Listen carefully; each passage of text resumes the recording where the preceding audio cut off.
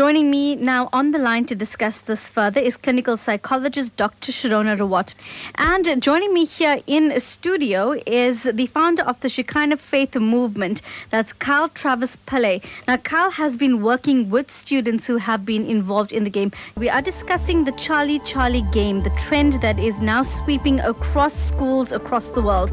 Joining me in studio, Travice Pillay. This has become a problem to an extent where we as an independent organization are being called into various schools to go in and basically do damage control due to the result of what has happened after this game has been played. It's having a detrimental effect on how our children learn as well as our schools. Well, I do have clinical psychologist Dr. Sharona Rawat, who's also joining us now on the line. In our schools today, there's a lot of stresses and strains. Our world is a very difficult place to live in. Families, as we've spoken before on previous shows, are not as connected. There's not that much support. So there's a lot of leeway for things like this to actually creep in with regard to children. I mean, if we're looking at depression itself, there is a huge increase in young children with the depressive symptoms, in this day and age. So depression is out there. It is in the schools as well. As there's a lot of children that are actually suffering from depression and are undiagnosed. So if we're looking at that scenario, there's a possibility that the depression already is there. And that might be an opening for games such as this to actually take hold with children who are vulnerable. It does not have to end in death. There is another way out. So you can call me on 089-310-8789. Good afternoon. They say an idle mind is a devil's workshop.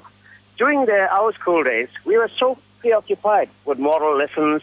There is one subject where the teachers will teach us about morals. What I'm basically saying is our children excel in the metric exams, top 10 always, our guys. I'm saying the solution is the mind has to be occupied. Good afternoon. This game was going on in my school, and even after our deputy principal addressed this matter in the assembly, they are still playing this, and we are very terrified to go to school. They can't do anything about it because the children aren't listening. Go ahead. This has been happening in my school, Jacaranda. Yes, they allowed it to happen in our school. Is it just your friends who have been playing it? It's the children in my school that has been playing it. Okay, and how do you feel about it? I feel very scared about it. Why are you scared? Because the windows and stuff always the papers fly and stuff, and the children think it's funny. I need to appeal to all the children who's playing this game just to not play, and if they're bored and they've got nothing to do, maybe just read books and occupy yourself. Form groups and have services with your friends. Because this game, it's just going to cause problems for you. Do you know of any children who are playing this game? I had friends that used to play.